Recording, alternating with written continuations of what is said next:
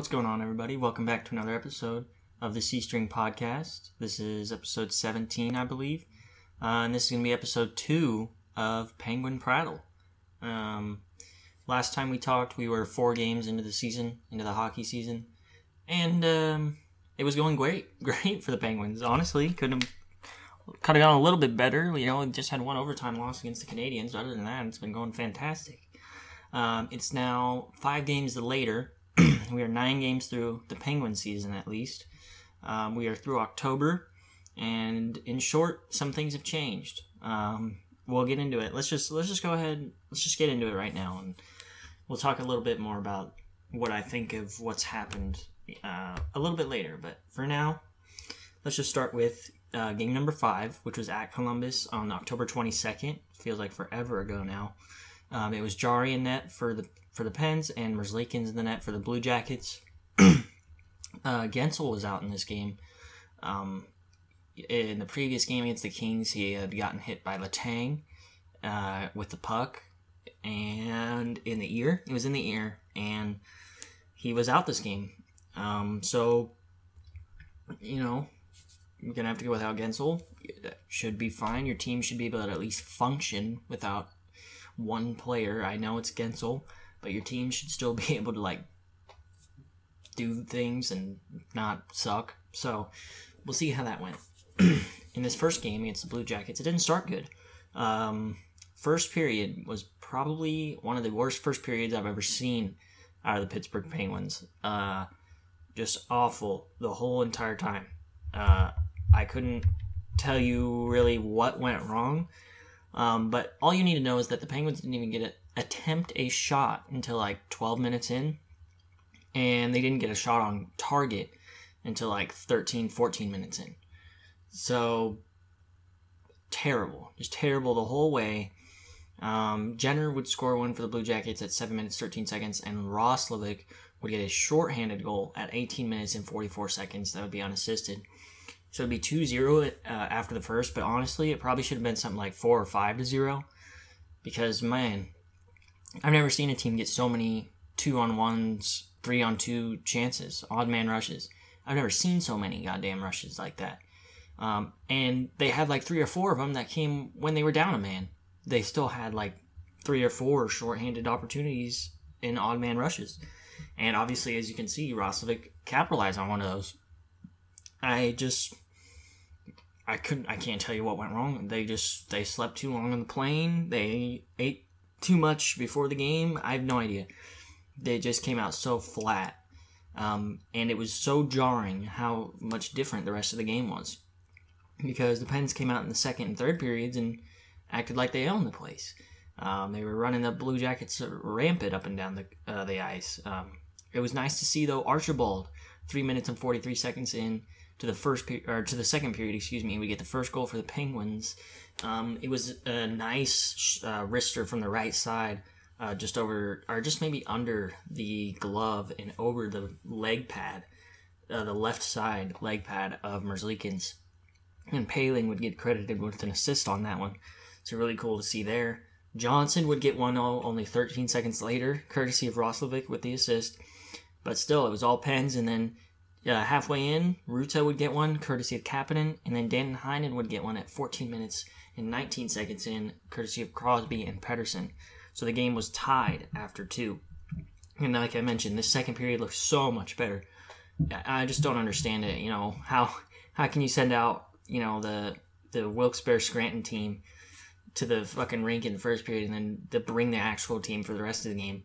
That's not going to work. It's not going to work every time. And you'll see it's not going to work every time in the couple of the games we're going to cover in the future. But, yeah, I don't know what happened, but they fixed it.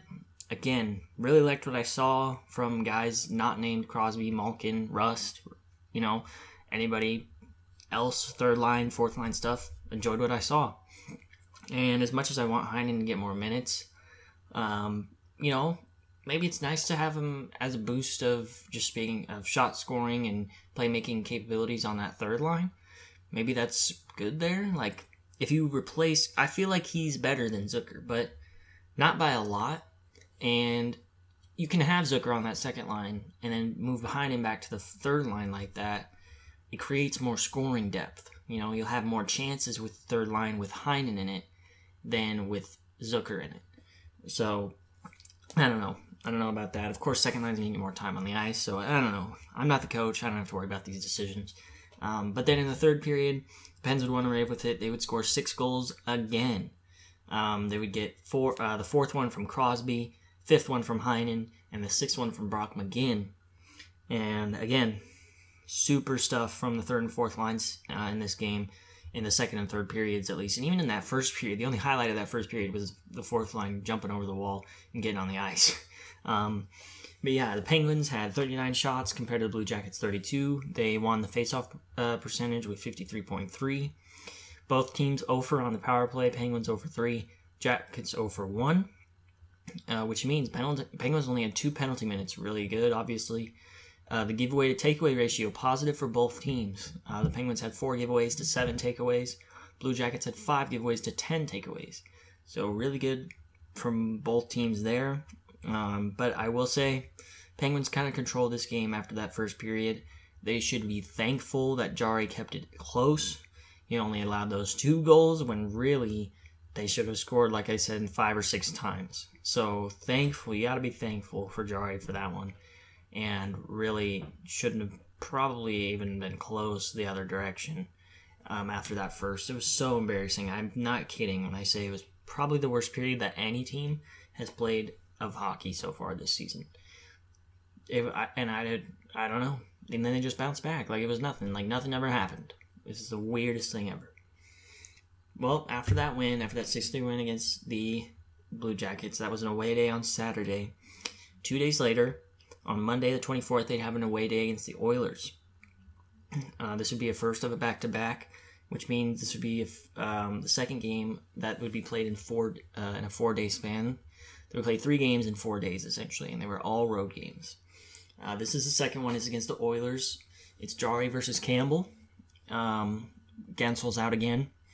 Blueger's out, as always. But the first period would start, and it was mostly Penguins to start the game. Penguins had more control. They had the puck a little bit more. They had more shots. They were creating more chances. And that would show on the scoreline after the first period. Hyman would get the first chance the first goal for the Oilers, though, just under 5 minutes in. But then later in the period, Raquel would get one on a power play goal, and then Crosby would get one with an assist from Raquel and Tristan Jarry. So that's kind of cool to see, Jarry getting his first point of the season. But yeah, after the first, it was looking up. Like the Penguins are leading shots somewhere in the region of like 15-9. Somewhere around there. Those aren't going to be the exact numbers, but somewhere in that region, they were doing everything right. And then they stopped doing things right. This was kind of the antithesis of the Columbus game. In that game where they came out flat-footed and then dominated 2 and 3. In this one, they dominated the first period, but then got slapped around in the second period especially, but also the third too. Rust would score an early one in the second, like 2 minutes in. It went in off the back of the goalie. It was a backhander. It was a weird one. Probably, it's just a shot that shooters take and just kind of hope the bounce goes in. They're not really trying to shoot from... They're not really expecting it to go in, essentially. They're just hoping. And this one went in. But after that, even during that, this was a one-time thing in the second period because it was all Oilers. And it was only a matter of time before they started scoring. And only 2 minutes later, Barrett would get one on the power play. And then later in the period, an onslaught, they just kept coming at the Penguins. And then finally, they just broke down. Kane got one at 15 minutes. Nugent Hopkins got one at 18.5 minutes. And then Draisaitl got one at 19.5 minutes. To make it 5-3 Oilers, 3 goals in the span of 4 minutes, just about. Really embarrassing stuff this period. Not much else to say. I didn't actually watch this game. I couldn't watch it. I think it was on NHL Network or something. But yeah, I couldn't actually watch this game. I only saw the highlights. But yeah, that's a bad second period. The third period didn't inspire anything either. Penguins didn't seem like they were pressuring to get the goals back. The Oilers weren't really doing much either. but I think even they still had more shots than the Penguins. So this one, you could tell as a Penguins fan, this one probably wasn't going to turn around, I should say, and it didn't. The Oilers would even get one more, courtesy of McLeod and Ryan with the assist at 16 minutes and 45 seconds to put this one to rest. So we'll go into the stats a little bit. Penguins had 35 shots, Oilers with 47, so you can tell that second and third periods were really controlled by them. Face-off percentage, first time the Penguins had lost in the face-off percentage column this year was against the Oilers. They had 46%, the Oilers had 54%. The Penguins were 1 for 5 on the power play, the Oilers were 1 for 3. And this, starting with the Columbus game, these 5 games really just started a stretch where the power play was terrible.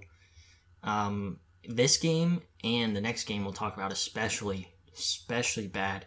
Just struggling to even get into the offensive zone. Couldn't even cross over the blue line. Just not good power plays. Like I said, in the next game especially, but we'll get into that later. Penguins 6 penalty minutes, not terrible. It was lower than the Oilers, who had 10. I should mention power play was 1 for 5 in this game, where the Oilers was 1 for 3. But giveaway, takeaway, it's always that thing I come back to, and maybe it's not important as I make it out to be, but I really do think it is. Penguins with 10 giveaways to 8 takeaways. Not great. It's the wrong side you want to be on. It's not terrible, but it's not great either. But the Oilers, kind of interesting here, they had 15 giveaways, so a lot of giveaways, but they had 20 takeaways. So they had a positive differential there, but it was also like huge numbers-wise. So they gave it away frequently, but then took it right back frequently. So I'd like to know, like, when teams give aways, takeaways, how does that relate to the outcome? If teams have let's say all things are positive, but would a team that always gave the puck away 4, 5, 6 times and took it away 7 or 8, 9 times, would they win more or less than a team like what Edmonton did today that takes it away 15, 16, 17 times, or gives it away that many times, and then takes it away like 20 times? What's the stats on that? I'd like to know that, and I can probably figure that out on my own time. But anyways, that was the Oilers game. That was first regulation loss this year. It was a tough one. I would say just, again, struggling to get anything going in the offensive side. And I'll get into, again, like I said, I'll get into more of what I think about the team in a little bit. But again, just short briefly, some struggling on the offensive side in this game, I would say. Even though they scored 6 goals, I'd say the defense was okay. It wasn't terrible. But next would be one day later, next game, Tuesday, October 25th. It would be at Calgary, the Flames. And it was DeSmith's turn to be in net, and it was going to be against Markstrom. Zucker was out this game. He had some sort of upper body injury. Not quite sure what it was. But he would be out in this game and the next game. So yeah, Gensel out, of course, as well. He was still recovering. Like I said, he would travel with the team though on this road trip. I think this road trip accounted for 8 days. Maybe it was 7 days. Maybe it was a 7-day road trip. I can't quite remember. But it was at least 7 days, a 7-day road trip, and it was 5 games. So, he came anyway because, after 7 days' time, he figured he might be ready for like the last 1 or 2 games, which he would come back in the last game. But again, we'll get to that later. This Flames game, very uninspiring. The Flames are a great hockey team, and, over a 7-game series would beat the Penguins probably in 4 or 5 games. The Penguins of now in probably 4 or 5 games. They're amazing, and I have to admit that they're probably one of my favorites to win the Stanley Cup this year. Obviously, injuries affect every team. You can say, oh, what if the whole team gets injured? I guess if the whole team gets injured, then no, they're not the favorites anymore. But, these things happen. But as of right now, this team is one of my favorites to win the Stanley Cup. They do a really, really good job at basically everything. The Penguins only scored 1 in this one, and I would say that, yeah, they probably only deserved 1. The defense couldn't get defense couldn't get the puck out of their own half. There was an abundance of nothing in the offensive zone. And the goalkeeping from our side wasn't too amazing, but that's probably because the defense was terrible. We lost basically every face-off this game. Power play didn't do hardly anything. I forgot that we even scored a power play goal in this game. But let's just go through the game real quick. The Flames jump out to a 2-0 lead in the first with 2 Kadri goals. And then they would make it 3 in the second, courtesy of Huberdeau. Malkin would get one on the power play shortly thereafter. But Flames would get one back at the midway point of the second, and that really put this game out of reach. It was a 3-goal cushion, and Penguins never got anything after that. Shots on goal were very similar, 33 and 36. Face-off percentage, 36% for the Penguins. By far the worst stat of the year. Not good on the face-off, but then again, Flames were just amazing on the face-off. Nobody was going to outperform the Flames today on the Penguins. Both teams the positive giveaway-takeaway ratio. Penguins 4-7, Flames 7-11. Penguins with 6 penalty minutes. Again, I'm totally fine with that. Flames with 10. Love to see that. Drawing penalties from Penguins' perspective. We converted one of those power plays via Malkin. As always, I love to see Malkin score. But just got outclassed here. This is a perfectly fine team to lose to. As is Edmonton, I guess. You know, they're an okay team. You like to see it be closer with that Edmonton game. But this Calgary team, I think, is amazing. Perfectly fine team to slip up against. You are on your second game of a doubleheader. It's early in the year. You've played. This is your third game in 4 days. You've got a couple guys out that are kind of important. So yes, this was a game where you could be forgiven for losing, and it was 4-1. It could have been worse. It could have been better, but that's just how the game tumbled out. So 2 straight regulation losses for the Pens now, as they would go in. I think 3 days later. Friday. So from Tuesday over to Friday, they would travel to Vancouver and play against the Canucks. So this game, Tristan Jarry would start this one, and it was against Spencer Martin in goal for the Canucks. The Canucks, terrible start to the year. They had just won. This was their second, I believe. This was their second game of a back-to-back. Penguins are off a few days rest. This is their first game of a doubleheader, but nonetheless, you're on a couple days rest. You're out Zucker and Gensel. You got to beat this team. It's a team you should be beating. It's a team, Penguins of last year and years past would have been unacceptable to lose to. But as you'll see, this game didn't go well. In the first period, it was mostly Canucks. Canucks would get out to the early 1-0 lead. I guess it wasn't early. It was 14 minutes in. Pearson would score courtesy of McCabe and Garland. But the penalties this period were out of control. They had 3 penalties this period. And one of them was at the very end of the period. And that would lead to the power play goal that happened early in the second period, which would make it 2-0. It was Horvat, courtesy of Kuzmenko. The Penguins would get a power play of their own in the second, and Raquel would score on it 16 minutes in, courtesy of Rustin Malkin.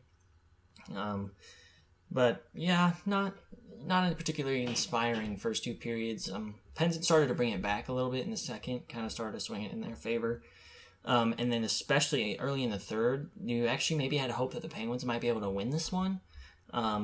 They were down 2-0. They just scored one at the later half of the second. They had a lot of the control early in the third, and that was very different from the first 2 periods where it was kind of back and forth. And especially the first period, actually, the Canucks had most of it. Second period, back and forth. In this third, the Penguins really started with a lot of the puck and a lot of shots on net. I wouldn't say necessarily there was a lot of chances, like goal-scoring chances. The defense played well enough for Vancouver that there was no really clear-cut opportunities. There was a couple. I shouldn't say there wasn't any. There was a couple. But, maybe you might have expected more with the amount of time that they had the puck. But the goal from the Canucks, from Kuzmenko, 10 and a half minutes into the third, super deflating. The Penguins had been putting so much pressure on. They had most of the puck. And for Kuzmenko to come down and score like that really put a dent into the comeback plans. And after the penalty, later in the period, Horvat would get another power play goal. This time courtesy of Ekman Larson. and that really iced the game there. That penalty, they didn't need to score really for that game to be iced, but they did. And then shortly after that, because we emptied the net out after that, there was 3 minutes left, so we were like, might as well. And Miller got an empty netter. So the Penguins lost to the Canucks 5-1. Talk about embarrassing. Embarrassing. Holy cow. It's a bad Canucks team. Yes, I understand that they had just won. But holy cow, you got them chanting. A week ago, they were chanting something like "Fire Bruce" or something. I don't know what they were saying a week ago. But then they were chanting in this game. There was like 85,000 people. This is the most people that's been in the stadium all year, and they were chanting "Bruce, there it is," and they were all on his back for this win against the Penguins because at the time Penguins 4-2-1. Their only losses were to Edmonton and Calgary, so they're like, yeah, Penguins are a good team. Well. Turns out they're not so great. The Canucks beating them here. Yes, it's their 4th road game. Yes, it's a long road trip. Yes, they're old. You can't use that as an excuse. You're old. Get it fucking done, man. If the excuse is going to be you're old, you're going to get fucked. You're so fucked later in the year. But this would be a 3rd straight regulation loss. This one the most embarrassing of the bunch. The comeback that Edmonton made was pretty embarrassing, but this really tops it. Just getting kind of outplayed and just beaten by the Canucks. Like, come on, guys. The Canucks, you got to be better than that. Are you on the level of a Canucks team? Like, what is this? Like, we're slipping here. 3 straight OT losses, regulation losses. The stats are as follows. Penguins with 35 shots on goal, Canucks with 29. Face-off percentage was 49.1 for the Pens, 50.9 for the Canucks, so very even there.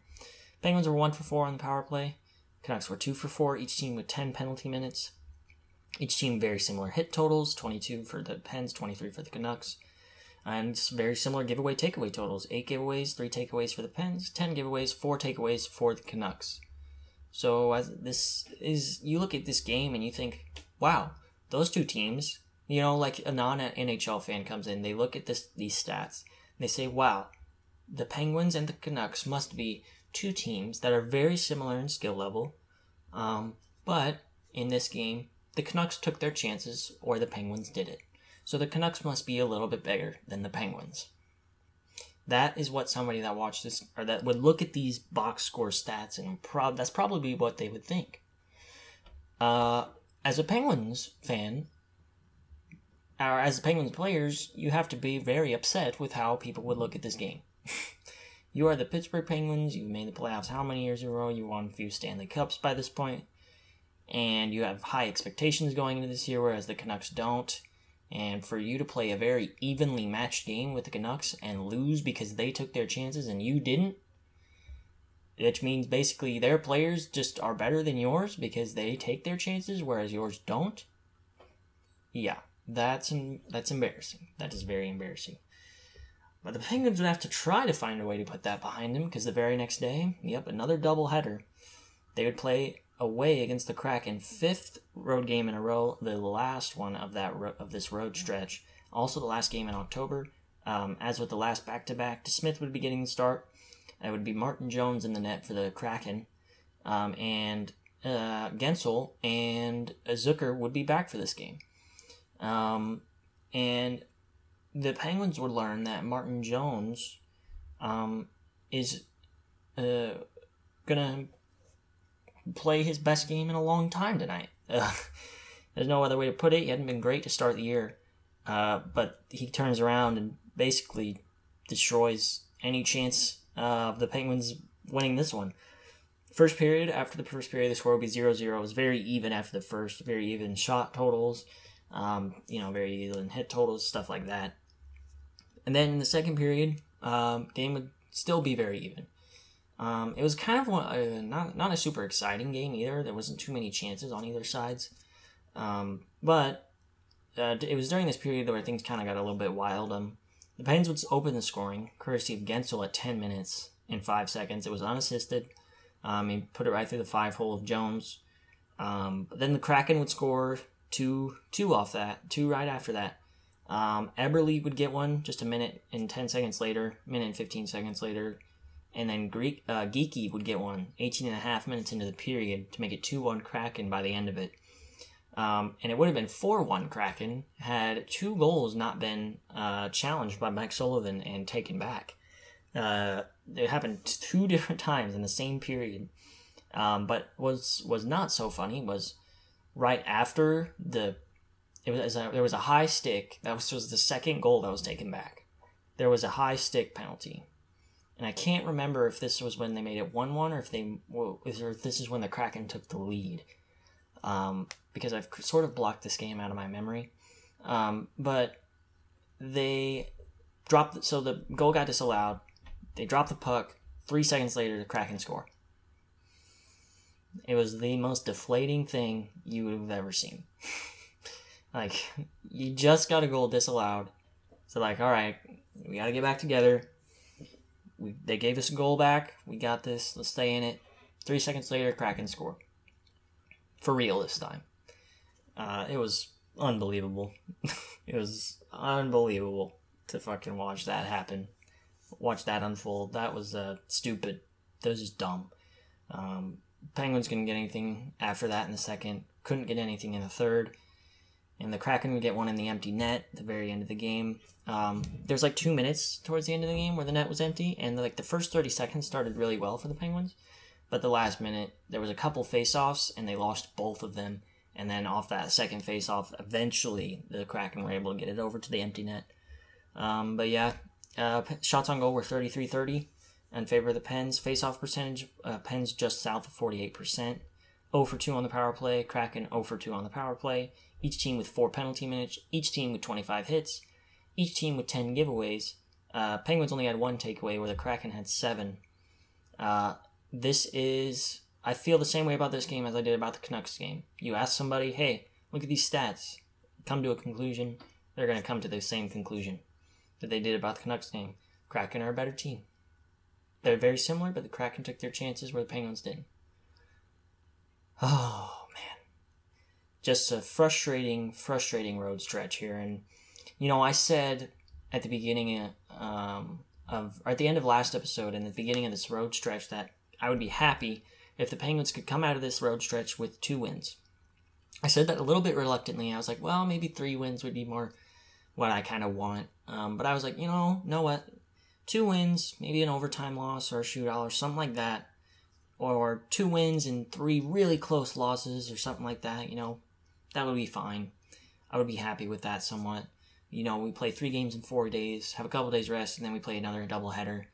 So you got to give the Penguins a little bit of slack. It's all road games, so it's like, all right, 2 wins, couple regulation losses, maybe an overtime one, keep them close at least. Maybe get blown out by the Flames because they're a good team. But other than that, we should still be solid out of this road trip. Well, we're out of the road trip. We have 1 win. We had 1 win, first game against the Columbus team, and then we had 4 straight regulation losses.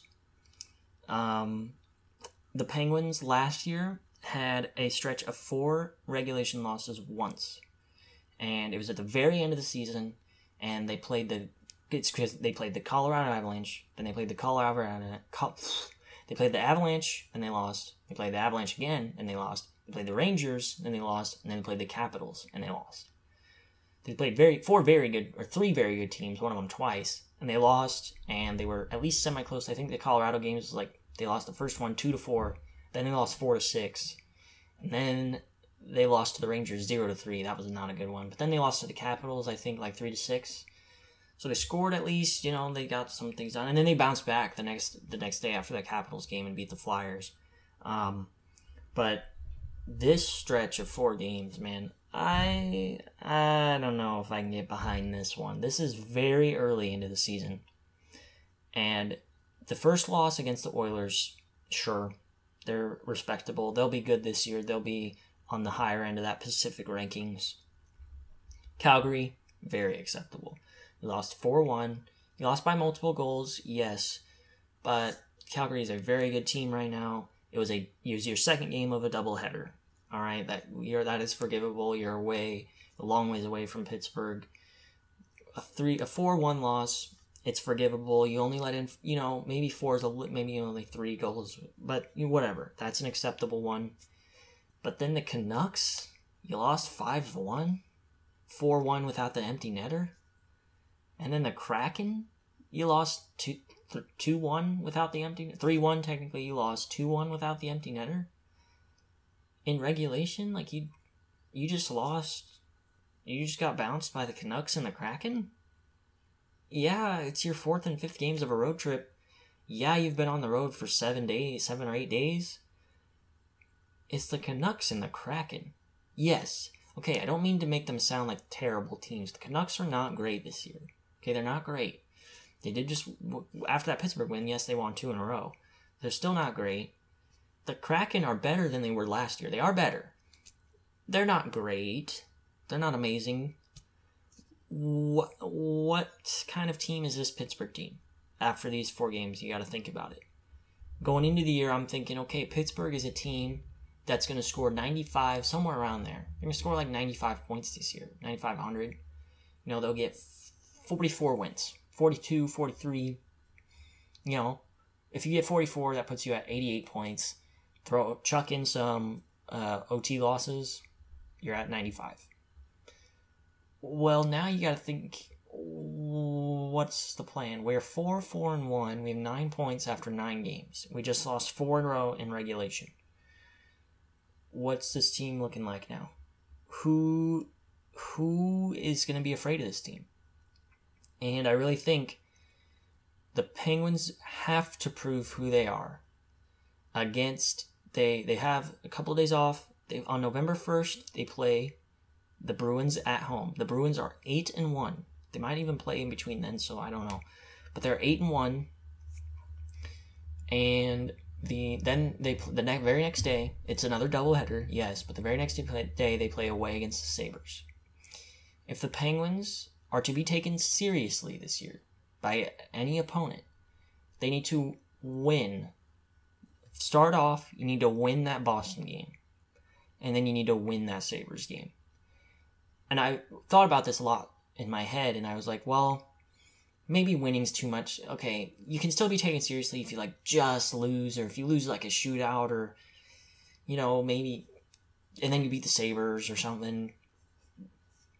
But the more I thought about it, the more I was like, no. You just lost 4 straight in regulation.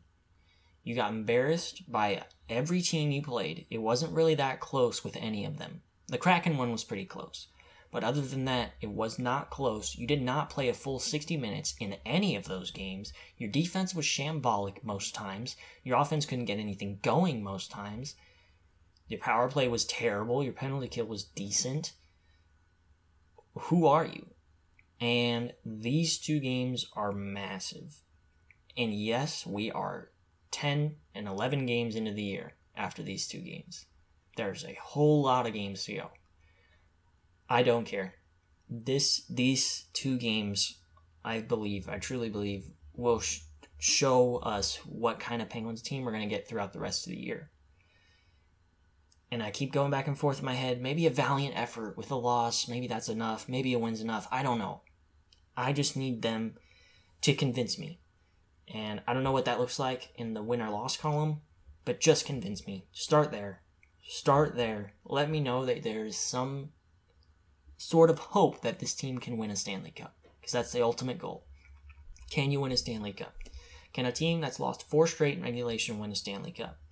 I don't know. But I do know the last time the Penguins lost 4 straight games in regulation, if you exclude the 2020 year, we're going to exclude that, the last time the Penguins lost 4 straight games, at least 5 straight games. The last time the Penguins lost at least 5 straight regulation games. So if they lose to Boston, this will apply. The last time they lost 5 straight was in 2012. It was from December 29th, 2011 to January 11th, 2012. They lost 6 straight games in regulation.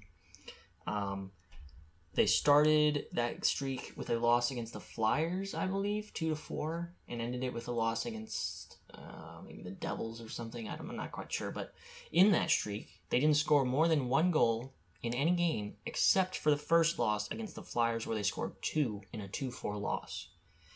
in the current streak, the Penguins have only been able to score more than one goal in one of the 4 games in the first game. Pretty serendipitous how similar these two streaks appear to be. But there's one big distinction between these two. So far, every stat I've given you has been pretty similar, except for the 6. They lost 6, I believe. They lost 6 games in between that. In the, what would that be, a 13-day span? Penguins of now have only lost 4. But so that's a little bit different. One major difference between now and then is that then they did not have Sidney Crosby in the lineup. Now they do. They have virtually everybody except Gensel, which, yes, that's a big hole to fill, but you can fill it. You got the guys. You got the players. You can fill that hole. You're losing 4 games in a row and you have your whole team, basically? That's rough. That's a rough thing to do. The good news is that 2011-2012 team recovered from that, and they scored 108 points in the regular season. So they did end up recovering very nicely, so maybe this team will do the same. I don't know. I'm not a coach, but I know that there's something wrong here with the coaching. Mike Sullivan needs to figure it out. We'll lose 4 straight in regulation, 5 straight.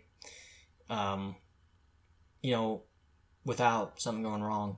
Or I guess it's 4 straight. You don't lose 4 because they've only lost 4. If they do lose 5, it'll be the first time in a long time. But 4 in a row this early in the year is very upsetting. And you wonder how much longer it can go when you look at their upcoming schedule, which I will get to. But they need to show what they're made of. And it needs to come out fast. I do think the worst part about the team right now is the defense that we're getting, especially from a certain player, and I will get into that just a little bit later. But for now, let's just go over the points leaders for the team after October. Sidney Crosby leads with 11 points. I believe he got that in the... I don't think he scored in the Canucks game or in the Kraken game. I think he had those 11 points after the Calgary game. Actually, I think he had them after the Edmonton game. I don't think he scored in the last 3. Not quite sure about that. Don't quote me on that one. But yeah, Crosby at 11. He leads Malkin by 3. Malkin's at 8 points, 4 goals, 4 assists. Rust is at 7 points, 3 goals, 4 assists. Gensel is at 6. He's only played 5 games. He's at 6 points with 4 goals, 2 assists. Heinen, Zucker, and Carter are all also at 6. And Raquel and Kapanen are at 5. The goalies after October, not looking as high as mighty as they were after 4 games in. Jari's played 6 games. He's got a save percentage of .915 and a goals allowed average of 3.02. He is 4-2 currently on the year. DeSmith has played 3 games. He has a save percentage of .913, goals allowed of 2.97, and a record of 0-2-1. So just like last year, it's taken him a little while to get started in the win column. I believe he got his first win last year against the Kraken. I was hoping he could do the same this year, but didn't really work out. But those are the points leaders. But let's get into this little bit of the schedule, upcoming schedule for you guys, and then I'll talk about. Well, let's talk about some player stats first, really quick. So I mentioned the points leaders, but let's get into a little bit more of the underlying stats. Just real quick, so last episode I mentioned some time on ice concerns with a couple of our guys, mainly Danton Heinen. Since then, he has gone up a little bit. I believe he was somewhere around 13.5 minutes average when we last talked. After the next 5 games, he's now at just under 14.5. So I love to see that. Love to see Heinen get more minutes. He is just above Kasperi Kapanen, Brock McGinn, Sam Poulin's down there too, Ryan Poehling. Josh Archibald's down the list, and Drake Caglia is also down there at the bottom. But he's just behind the likes of Pierre-Olivier Joseph, who's a defenseman.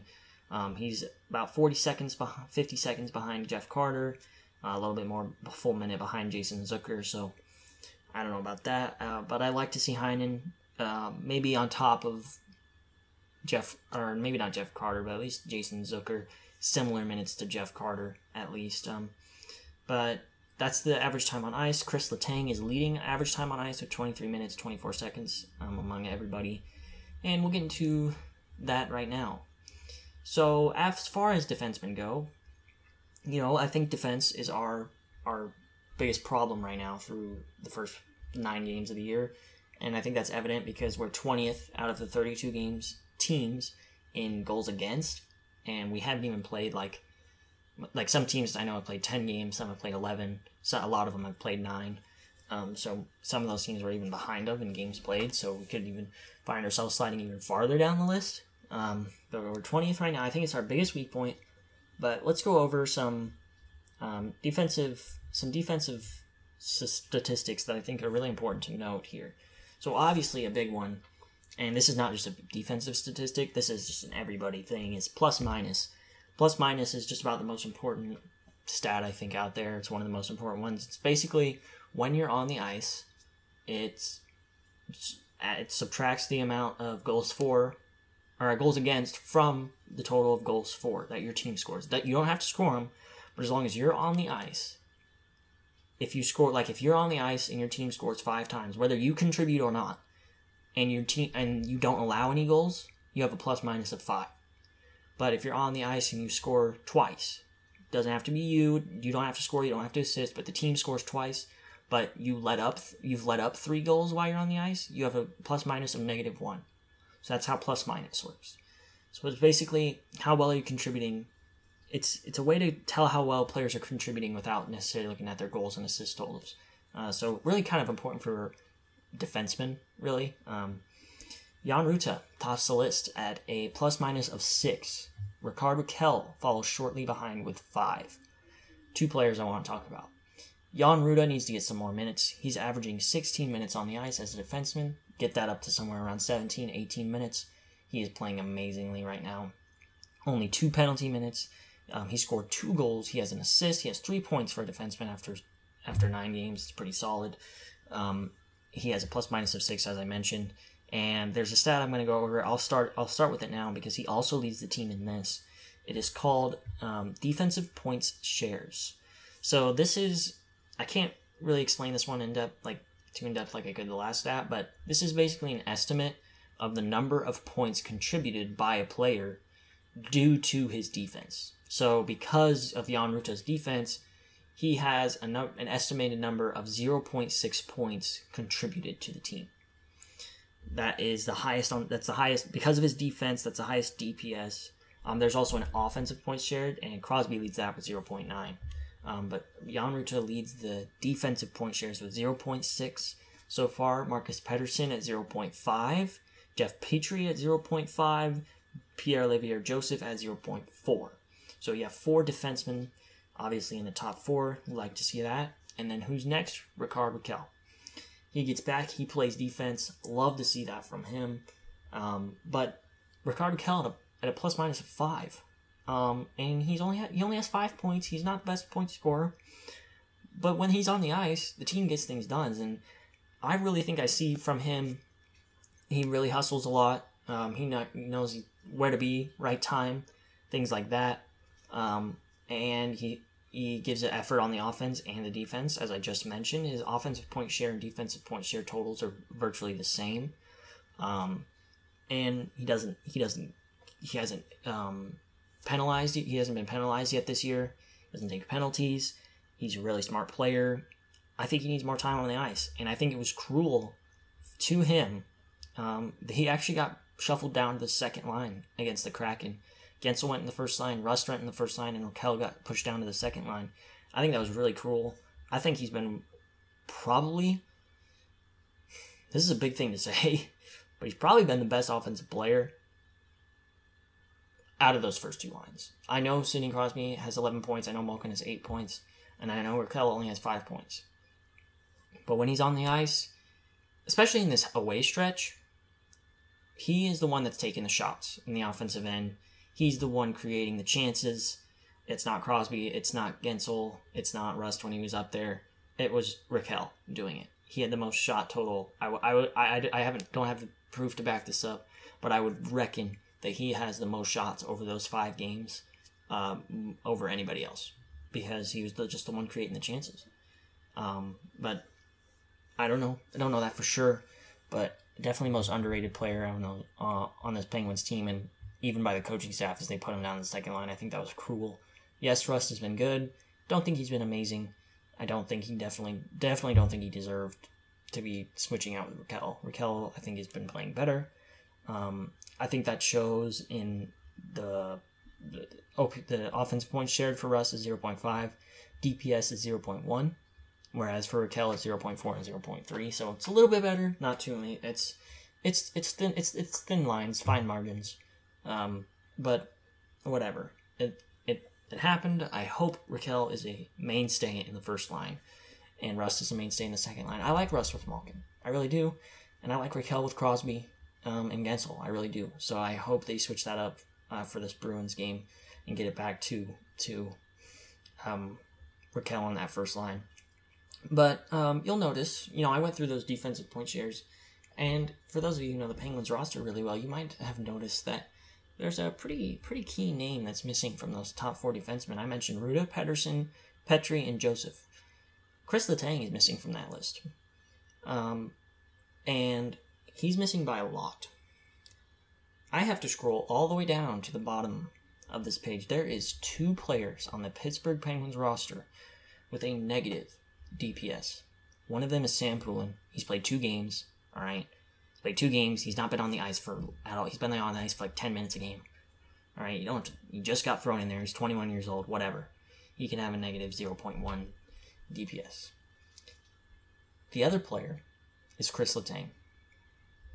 Over 9 games, he has by far the most average time on ice, 23.5 minutes. That's like 2 minutes more than the next guy. He has a negative DPS.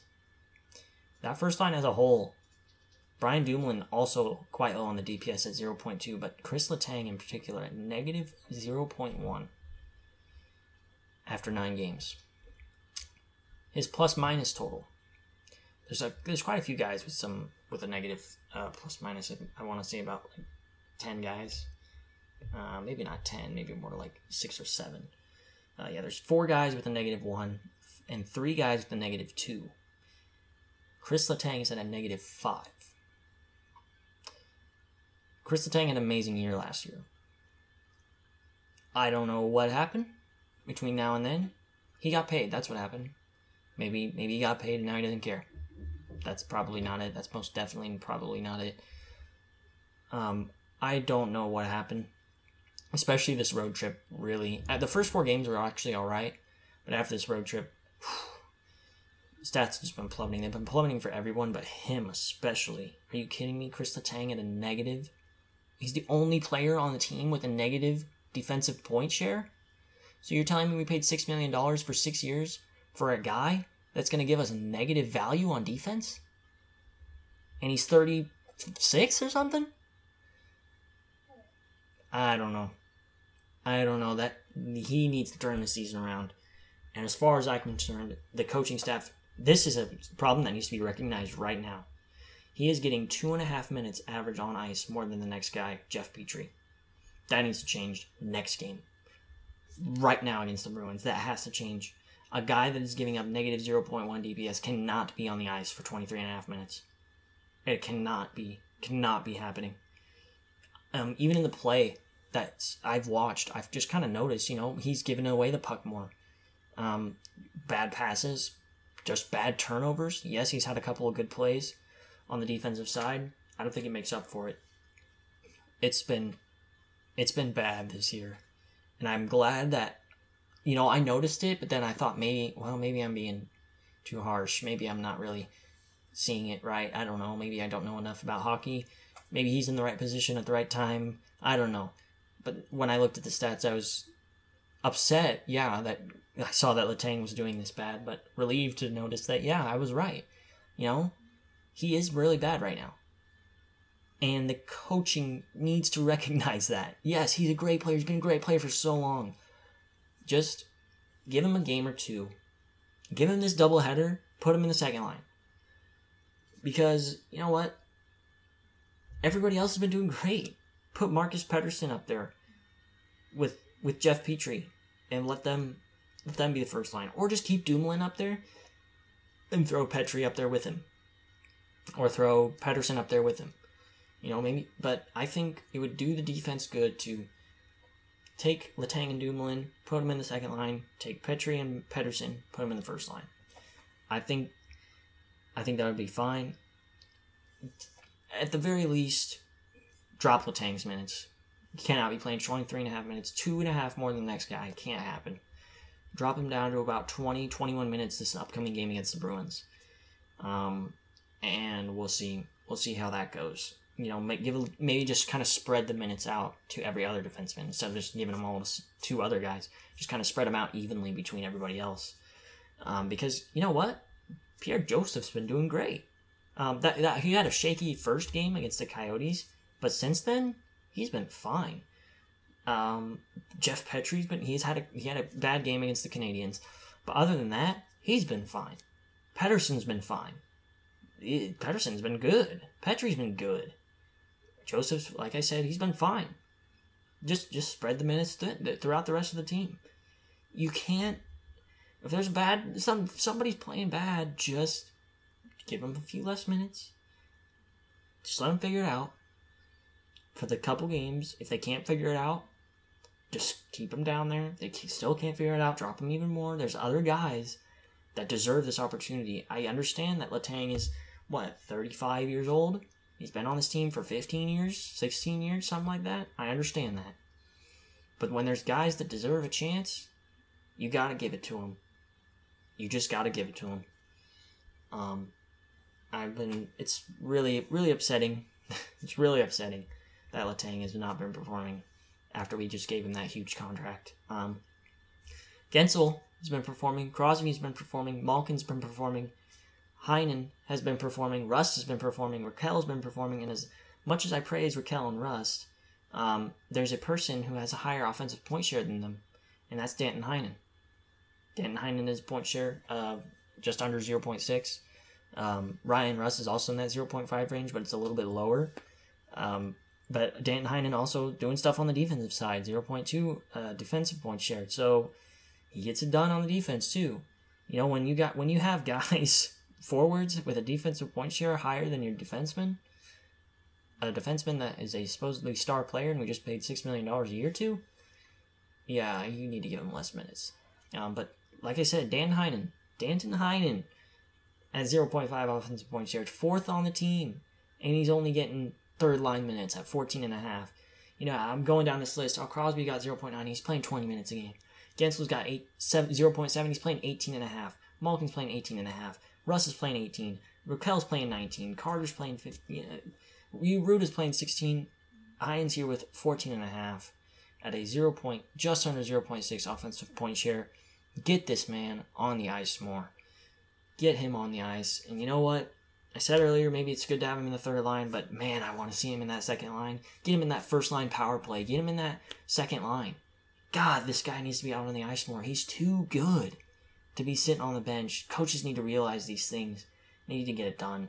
They really need to get it done because I'll tell you what, the Penguins need to flip their fucking season around. 4 straight regulation losses. If you want to make it 5 straight and be the first team to do that in 11 years, go for it. I don't. Don't fucking do that. Change some stuff. Get it figured out. Get Heinen more minutes. Get Letang less. Spread some minutes to the other defensemen, and let's get this win versus the Bruins. That game against the Bruins is the first game of November. In total, there's 14 games played in November. Tuesday, Wednesday, doubleheader. First home against the Bruins, then away against the Sabres. November 5th, they play host to the Kraken. November 9th, they go to Washington. November 11th, they go to Toronto. November 12th, they go and play the Habs. November 15th, they host the Leafs. November 17th, they go to Minnesota and play the Wild. November 19th, they go to Winnipeg and play the Jets. November 20th, they go to Chicago and play the Blackhawks. November 23rd, they go to Calgary and play the Flames. The 25th, they go to Philly and play the Flyers. They play Toronto. They host Toronto again November 26th, and then they host the Hurricanes November 29th. For those of you counting, that's 5 home games to 9 away games. So a lot of away games this month, and it's a lot more Canadian teams. We play the Canadians again, in Canada. We played Toronto 3 times this month. 1 time in Canada, 2 times at home. We played Winnipeg in Canada. They play Calgary in Canada. So lots of Canada trips to face different teams. A couple of times they're coming here. So kind of a interesting schedule. And it's tough. It's a tough November slate. 14 games in 29 days, or I guess 30 days. But there are 3 instances in this month. This is an important part. There are 3 instances in which the Penguins play 3 games in 4 days. 3 different times. And out of those 3, 2 of them are all on the road. Have those 3 games all on the road. The first instance is November 9th at the Capitals, November 11th at the Leafs, November 12th at the Habs. That's a 3 games in 4 days stretch. The second instance is November 17th at the Wild, November 19th at the Jets, November 20th at the Blackhawks. That's a 3 games in 4 days road trip. And then the one later on in the season, it's November 23rd at the Flames, November 25th at the Flyers, and then November 26th at home against the Leafs. So there's 1 game in there that's a home game. It's the last game on a Saturday against the Leafs. They go back home, thankfully, for that one, but that doesn't make too much sense considering, the 23rd they go to Calgary, then the 25th they go back to Philadelphia, and then the 26th they're staying at home against the Leafs. So I guess that Flyers, going to the Flyers and then back at home against the Leafs kind of makes sense, but whatever. It's an interesting schedule dynamic. It's interesting that the Leafs are played 3 times. They're played twice in these 3 and 4 days scenarios. Man, it's a tough one. That 3 and 4 days in the middle of the month with the 17th, 19th, and 20th, that is also a 4 and 6 days because they play the 15th the Leafs, and the 17th the Wild, 19th the Jets, 20th the Blackhawks. So that's 4 games in 6 days. So that's probably just equally as tough, equally as challenging. We'll see if the Penguins can get it done, man. This is a tough month, and you know what I want out of this Bruins game. I want to win, and I want to win against the Sabres too. Both are super. The Bruins have been super good to start the year. The Sabres have been an improved team from last year. Get these wins, prove what you're made of, and then 3 days later get that revenge win against the Kraken. You have to, and then we'll go from there. But these next 3 games, I won't accept less than 2 wins. If we get less than 2 wins out of these next 2 games, I want 3. I think 3. I should be saying I expect 3 wins. I don't expect anything less, but I can cut this team some slack. Hockey's a weird sport sometimes, so I would take 2 wins out of the next 3. But they need to be convincing. I want to be in. If you do lose, make it close. Make it hard. Be tough.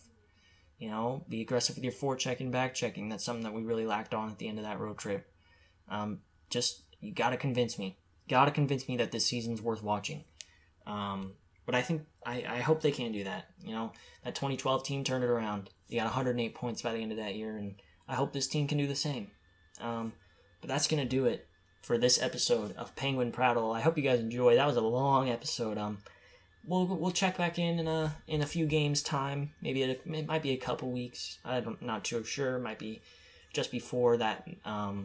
That 4 games in 6 days, right in the middle of the month. Might be just before that. And maybe I'll do this 2 or 3 times a month.